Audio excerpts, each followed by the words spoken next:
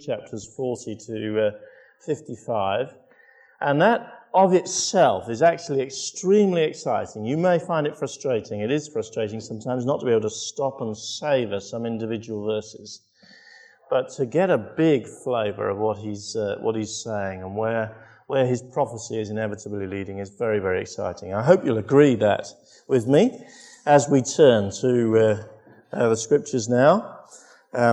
We have from the second half of chapter 44 of Isaiah to the end of chapter 48 to look at. Chapter 48, I'm going to read from verse 12 right to the end of the chapter to give you some idea of the denouement of our story this morning.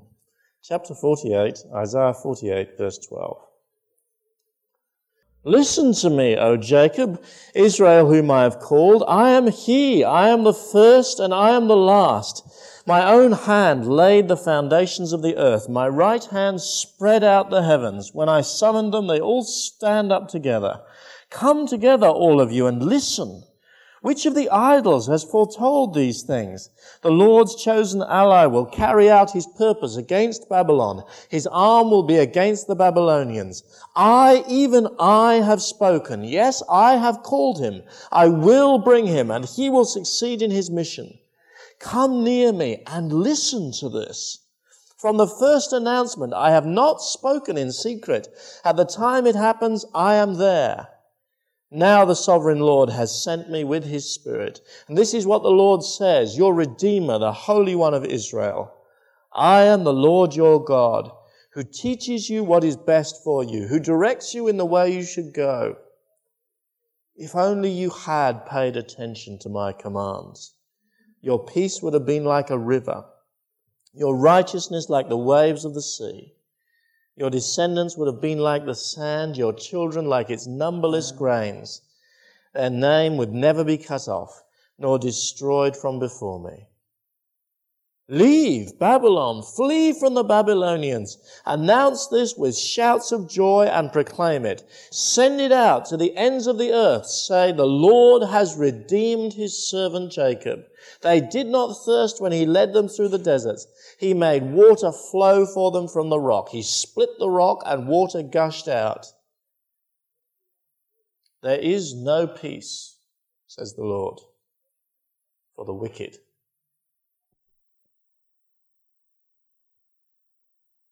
I want to begin by telling you about a father who had a son.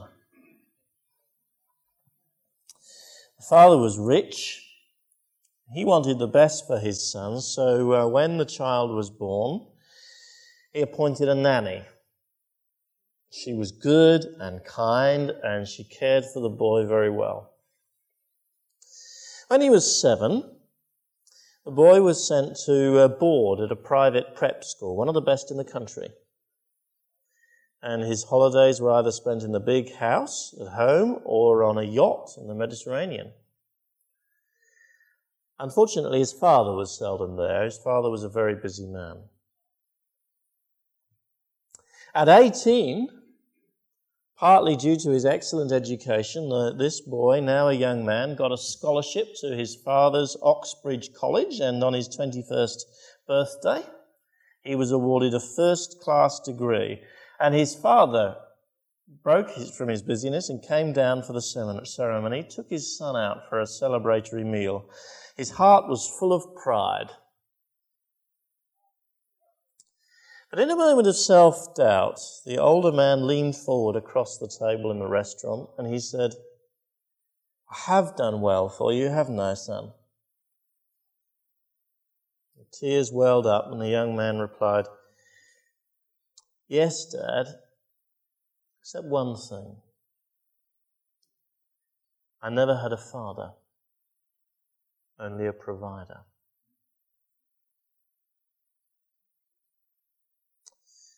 So we know that loving someone involves more than just organizing their life, than just supplying all of their needs, don't we?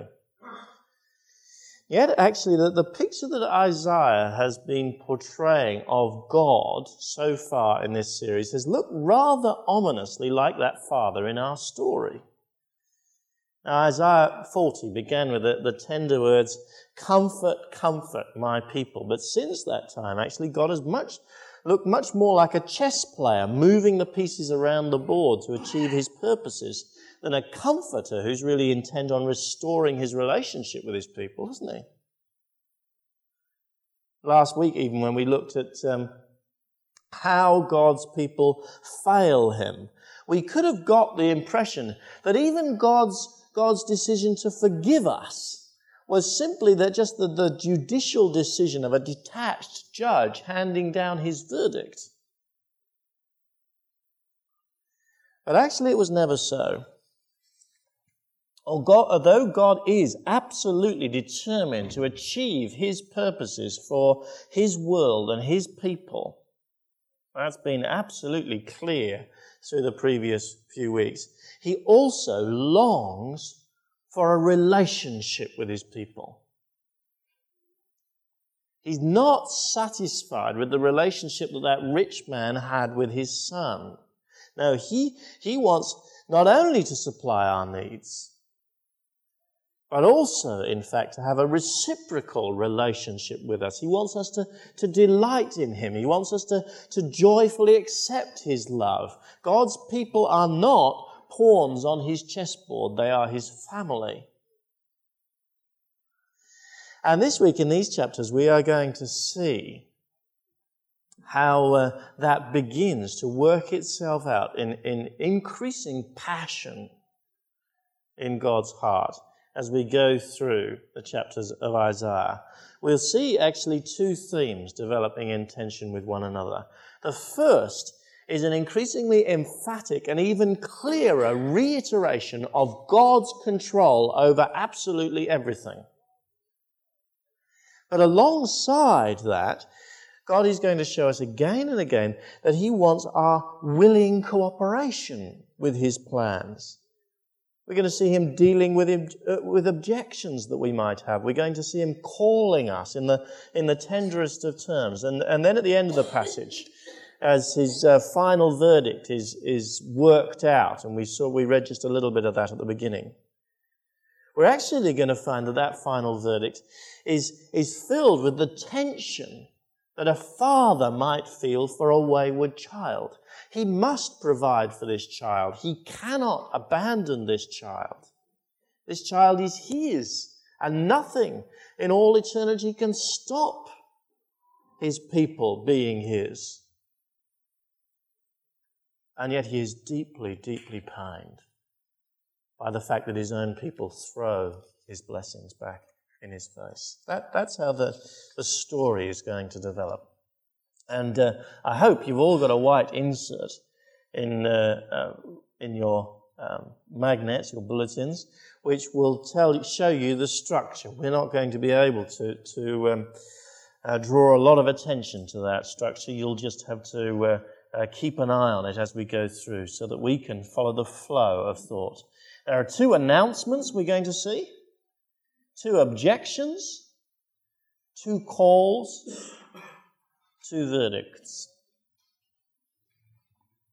Firstly then, Isaiah sets the scene with two announcements in the second half of chapter 44. One announcement is addressed to Israel, and one is addressed to the king of Persia, Cyrus. And both of them say effectively, I'm in control. To Israel, he says, from verse 24 onwards, I will bring you home from the exile. This is what the Lord says, verse 24, your Redeemer who formed you in the womb. I am the Lord who has made all things, who alone stretched out the heavens, who spread out the earth by myself, who foils the signs of false prophets and makes fools of diviners, who overthrows the learning of the wise and turns it into nonsense, who carries out the words of his servants and fulfills the predictions of his messengers, who says of Jerusalem, it shall be inhabited. Of the towns of Judah, they shall be built. And of their ruins, I will restore them. Now, if you've been here over the last few weeks, you'll know they were in exile in Babylon, away from their own land, away from Jerusalem, from the towns of Judah. And God, again and again, has said through Isaiah, I'm going to bring you home. Nothing is going to stop me from achieving that. That is my announcement to you. And then he makes a second announcement. And this time, though, it's to this man Cyrus, who we've noticed there were allusions to before, but now he's named. To Cyrus, God says, I will use you. Chapter 45, verse 1. This is what the Lord says to his anointed, to Cyrus, whose right hand I take hold of, to subdue nations before him, to strip kings of their armor, to open doors before him so that gates will not be shut. I will go before you and I will level the mountains. I will break down gates of bronze, cut through bars of iron. I will give you the treasure of darkness, riches stored in secret places, so that you may know that I am the Lord, the God of Israel, who summons you by name. Now, this passage is actually quite remarkable. It's remarkable, first of all, because it actually names Cyrus. Isaiah died long before Cyrus was born. In fact, the nation of Persia, of which Cyrus ultimately became king, was far from being a superpower in Isaiah's day. And yet Isaiah is predicting that this little insignificant nation is going to overthrow Babylon, and he's even naming the man who will be king of that nation when it happens.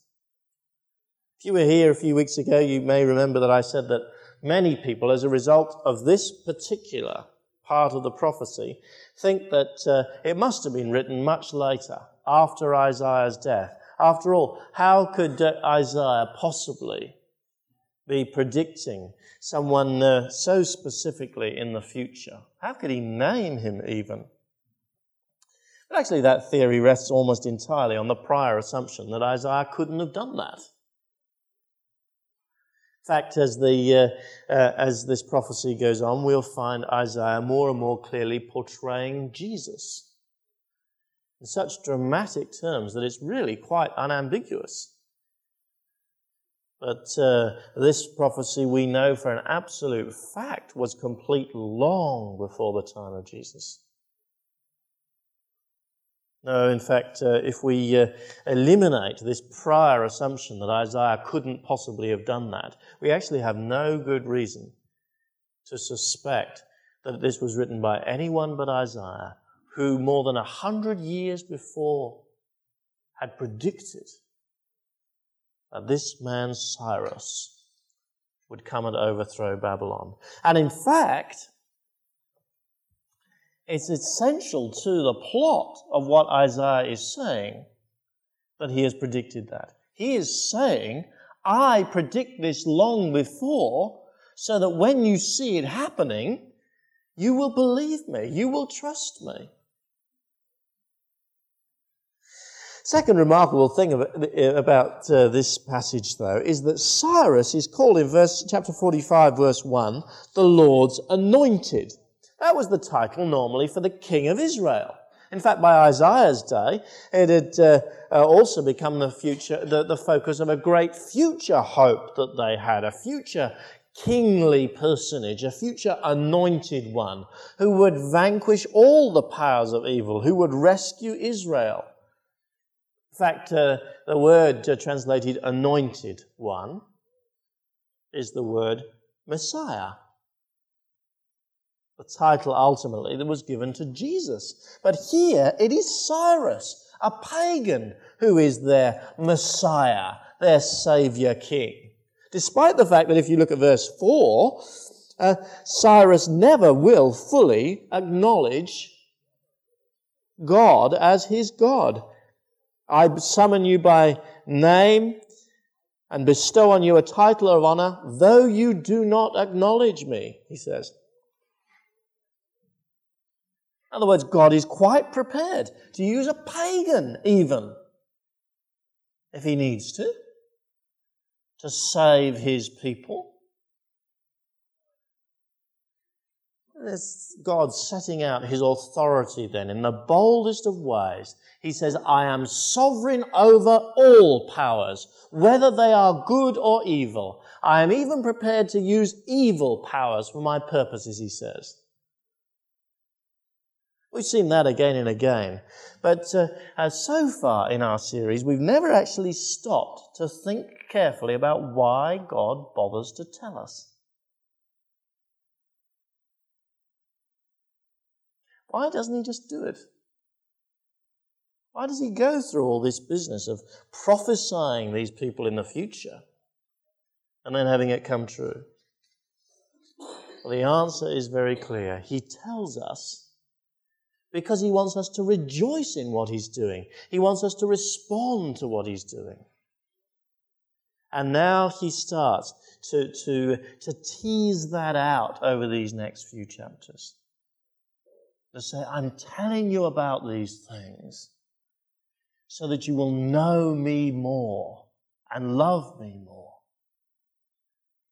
The first thing that he knows he needs to do in order to achieve that is he needs to deal with two objections that we might have.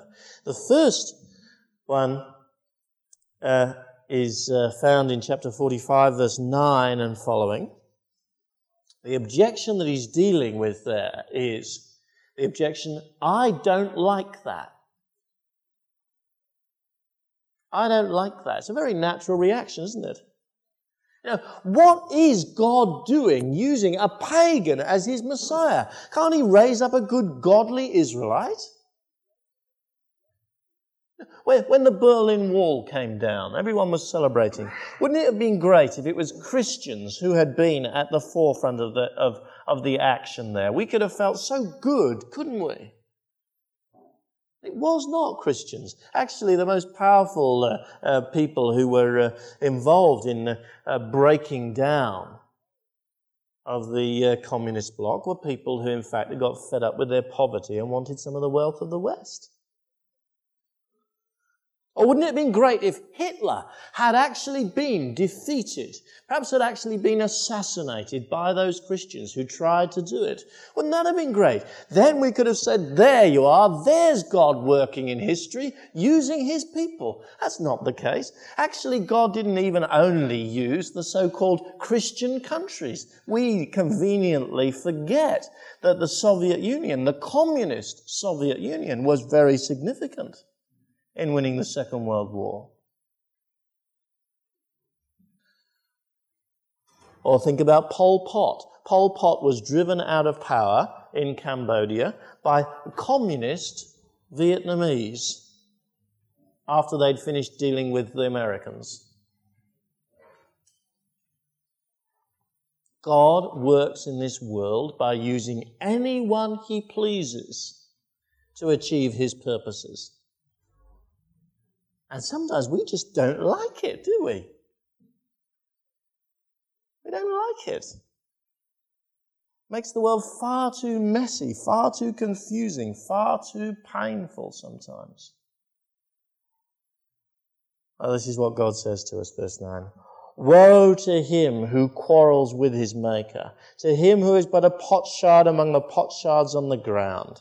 Does the clay say to the potter, what are you making? Does your work say he has no hands? Woe to him who says to his father, what have you begotten? Or to his mother, what have you brought to birth? Of course a pot doesn't have the right to or the ability even to question the potter. Of course a toddler can't understand all the reasons for their parents' actions. They just have to accept them. They just have to trust their parents. Well, says God, it's the same for you and me. This is the way I work in this world. Trust me. And he says, that trust is well placed. I have given you enough evidence that you can trust me that I'm working out my good purposes. Look at verse 12. It is I who made the earth and created mankind upon it. My own hands stretched out the heavens. I marshaled their starry hosts. I will raise up Cyrus in my righteousness. I will make all his ways straight. In other words, he's saying, don't question me. Trust me. I am working these things out. The second thing that we tend to say, though, after we've said, I don't like it, I don't like the messy way that you govern this world, Lord, is that we say, I don't see it. I think that's actually the best explanation for this verse 15 in chapter 45. Truly you are a God who hides himself, O God and Saviour of Israel. I think we can read it as a sort of rather skeptical response now. Now, this business of using Cyrus is pretty subtle, God, we're saying. Yeah. Looks more to me like just the forces of Persia overrunning the forces of Babylon, isn't it? This business of it all being part of the divine plan is pretty difficult for me to spot, God. Again, we react like that, don't we? Especially when something painful hits us, something difficult hits us. You think, I just don't see it, God. We can't look back over the 20th century, for instance, and say it is obvious how God works his purposes out. We can't look back over our lives very often and say that we can see how God was working his perfect purposes in everything that happened in our lives. Some things fall into place in the long run. Many things remain confusing. What's God's reply to that? People who say, I don't see you working out your purposes. Verse 18. This is what the Lord says. He who created the heavens, he is God. He who fashioned and made the earth, he founded it. He did not create it to be empty, but formed it to be inhabited. And he says, I am the Lord, and there is no other. I have not spoken in secret from somewhere in a land of darkness. I have not said to Jacob's descendants, seek me in vain. I, the Lord, speak the truth. I declare what is right. He has spoken, he says. He's spoken in the public realm, not in private. He's predicted Cyrus coming, and now it's happened. Doesn't that prove he's in control? You know, over the next few weeks, we're going to see Isaiah portray more and more clearly the ministry of Jesus, even in this prophecy.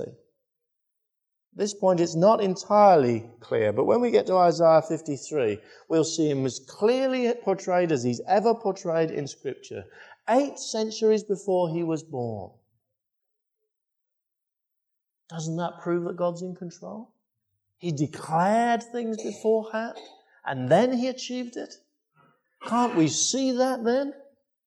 Can't we trust the things that are, for a while, confusing and difficult for us to see?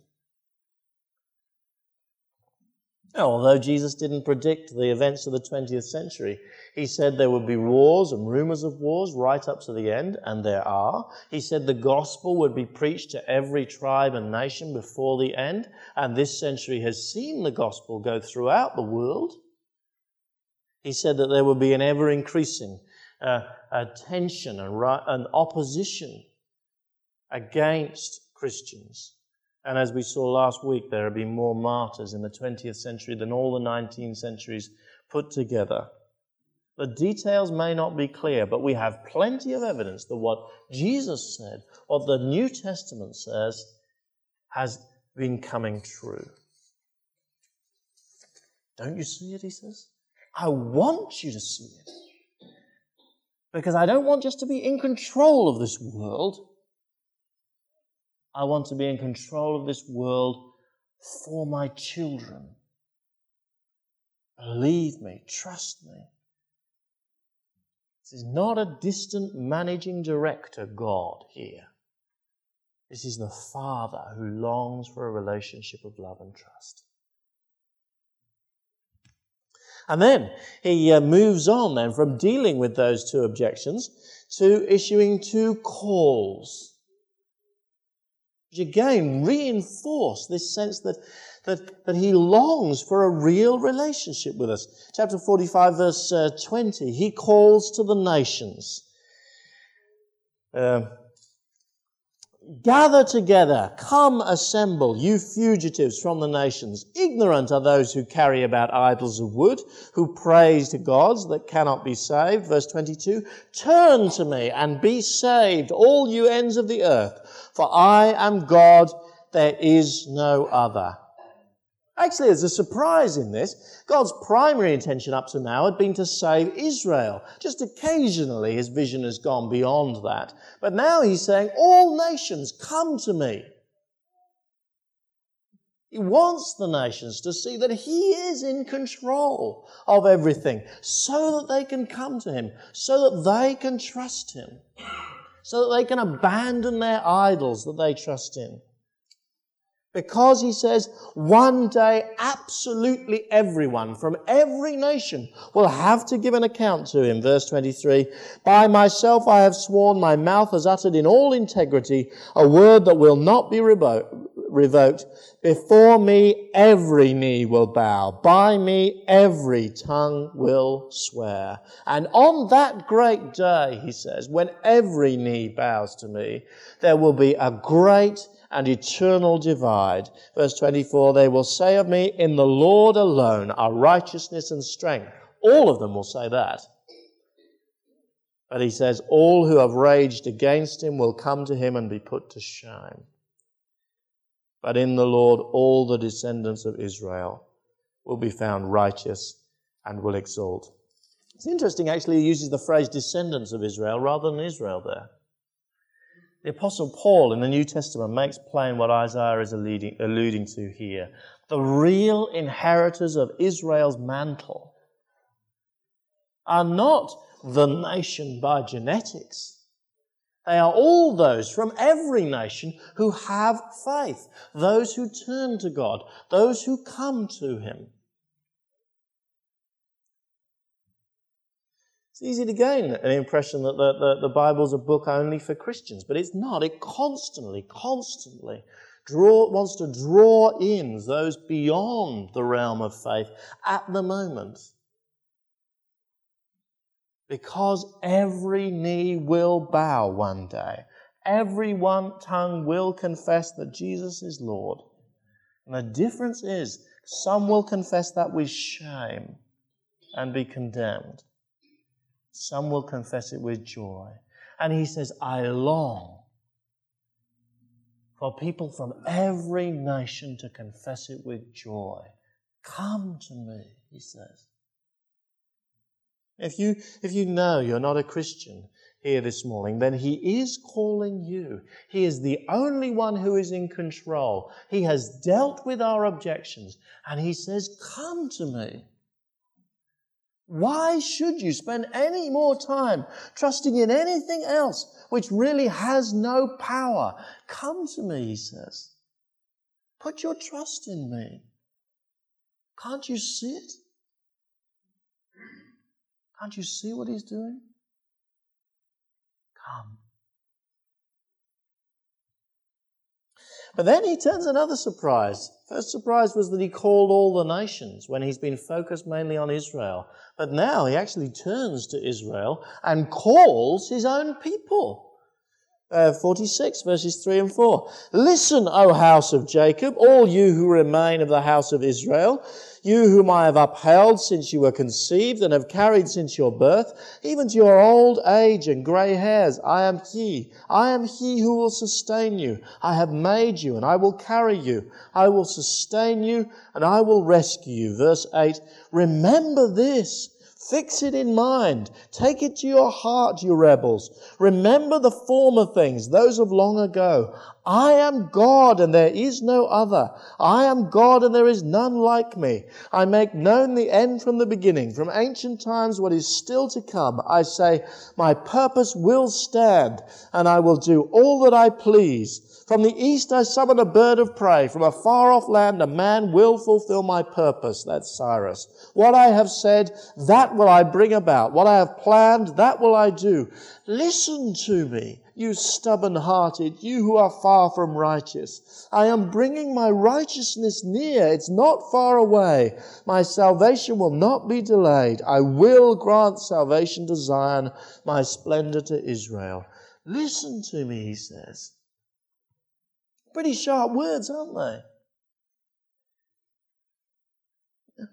He says, my own people are no more hearing this message than the nations in general. Remember, he says, the things of long ago.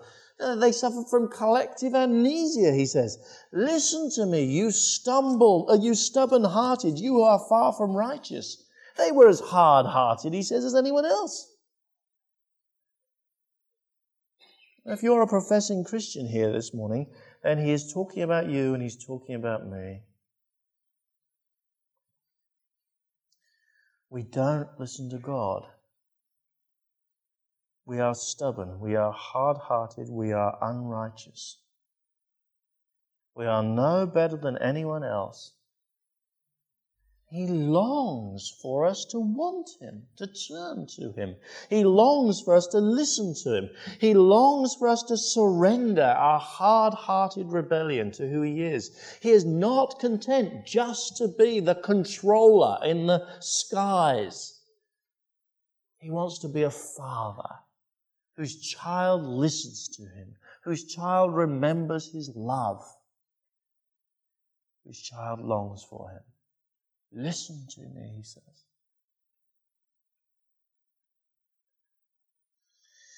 And then from issuing these two calls, he moves on inexorably towards his final verdict.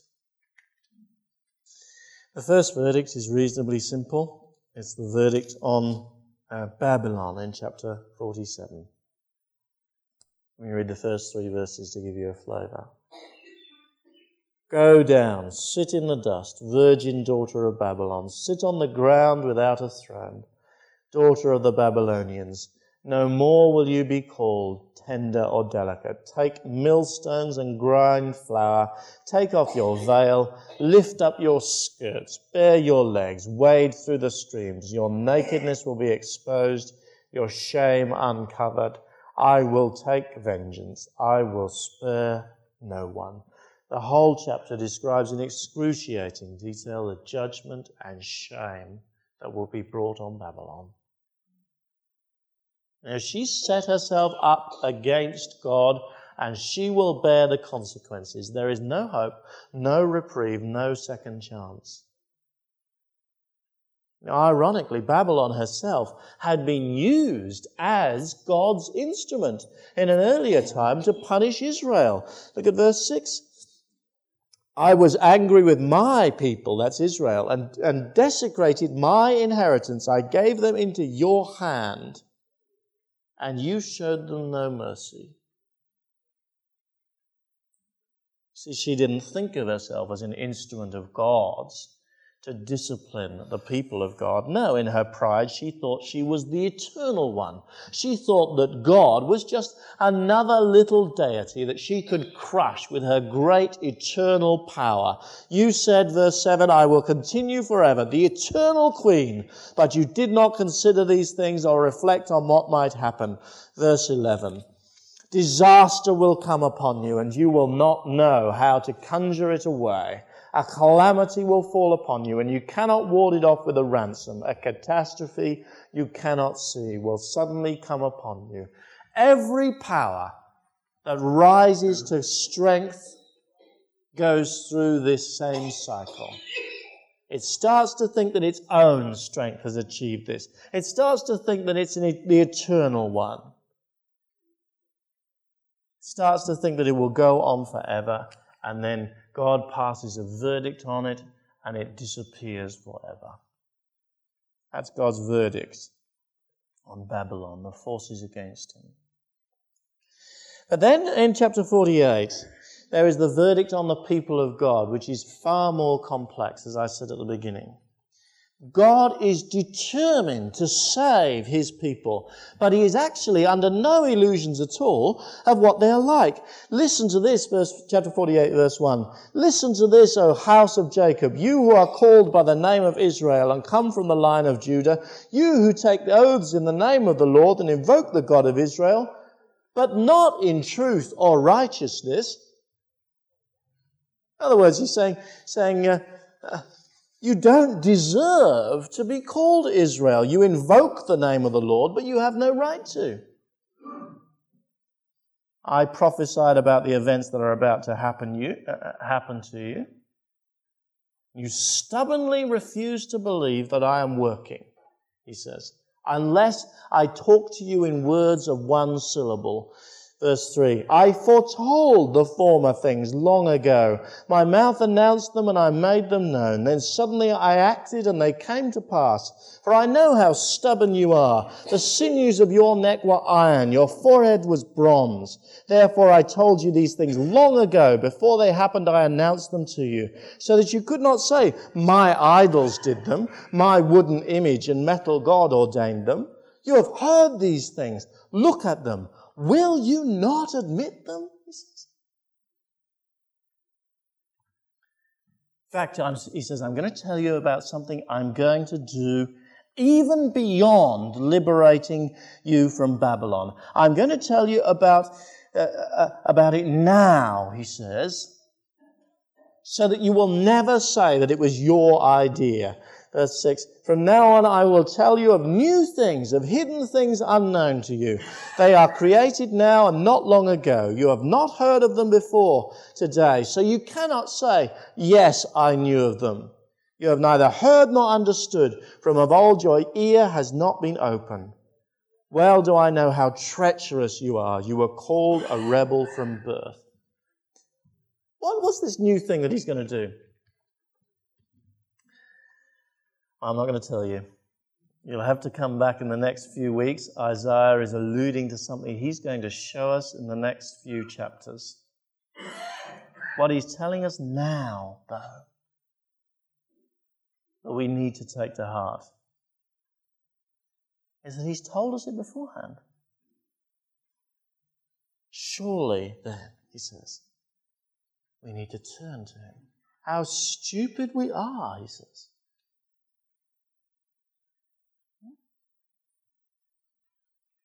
Like Israel of old, when wonderful new things happen, we think, I did it.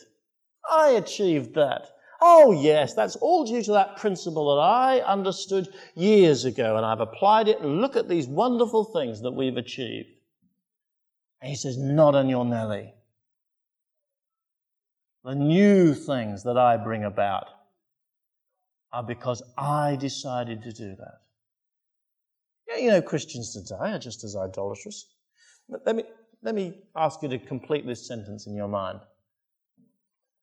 This church is growing because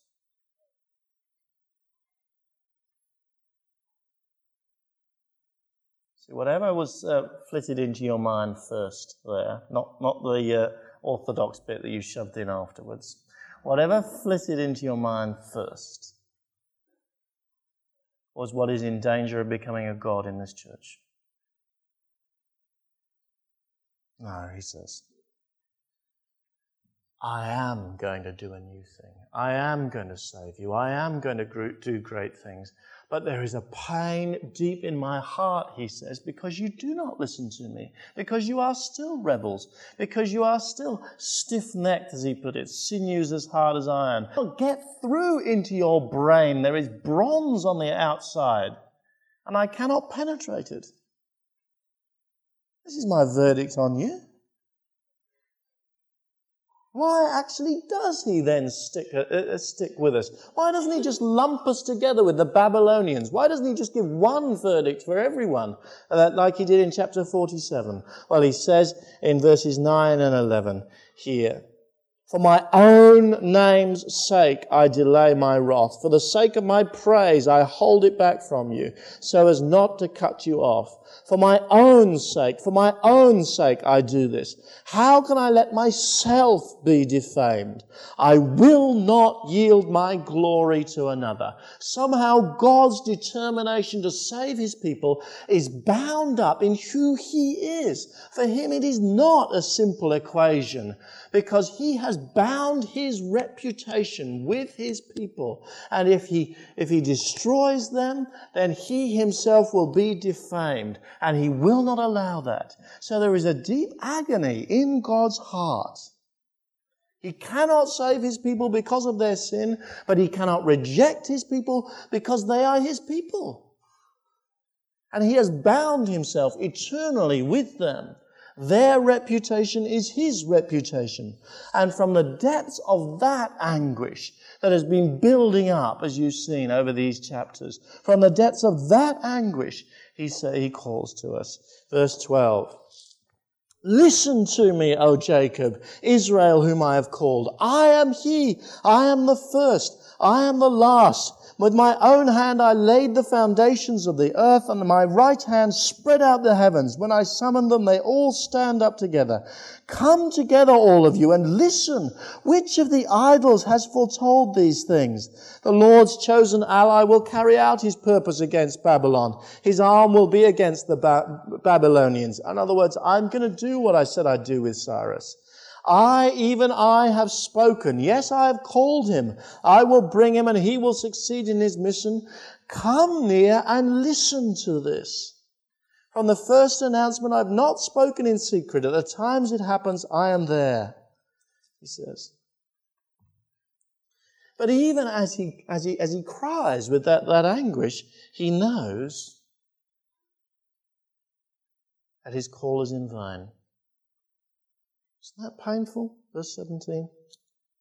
This is what the Lord says, your Redeemer, the Holy One of Israel. I am the Lord who teaches you what is best for you, who directs you in the way you should go. If only you had paid attention to my commands, your peace would have been like a river, your righteousness like the waves of the sea.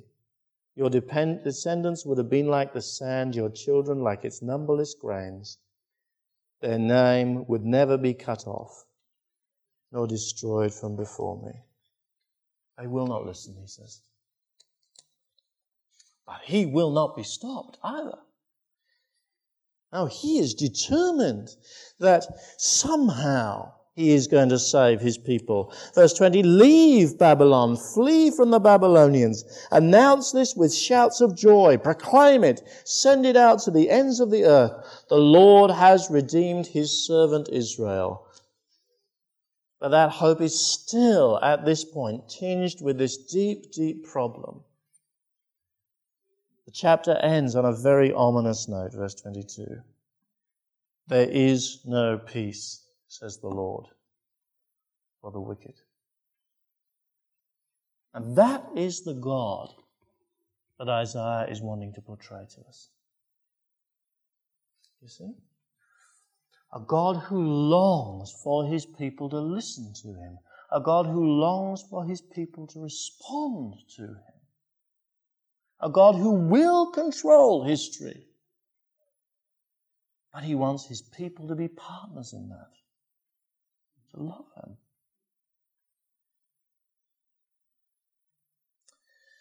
So how are you going to respond this morning? That's the question, isn't it? And it may be that you don't profess to be a Christian at all this morning. Well, let me ask you, what evidence do you have that God is not in control? Now, the Bible itself says it's a confusing place sometimes. But there has been enough set down in Scripture about the future that has come true to assure us that he is in control. Will you come? Will you accept it? The main message this morning, though, is to Christians, to those who profess faith in Jesus Christ. To us, he says, listen to me. Don't be just satisfied that I'm controlling things in the background. I want a relationship with you.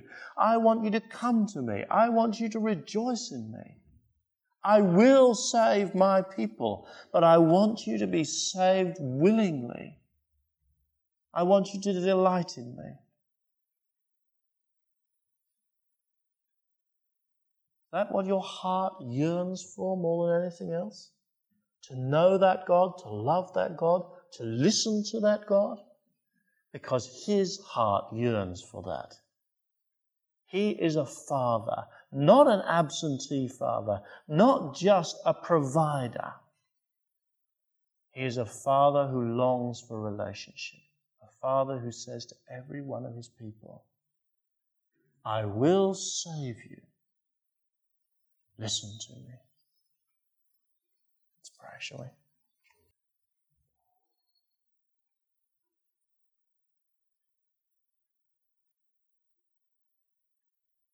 Oh, Lord God, our Heavenly Father, it almost feels like you have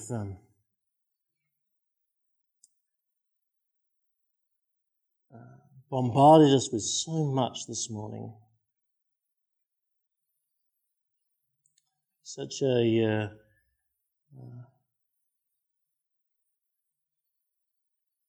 an extraordinary collection of great statements about your control and enormous pathos and desire for you, for us to come close to you.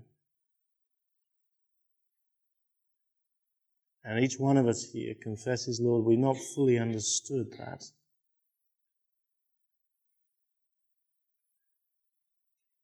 But Lord, leave us with a sense, we pray, of that great desire that you have for us to know you.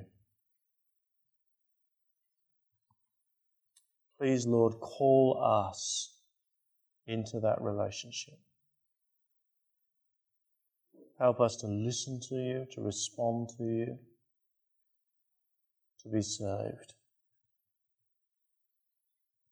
If this morning, Lord, it's the first time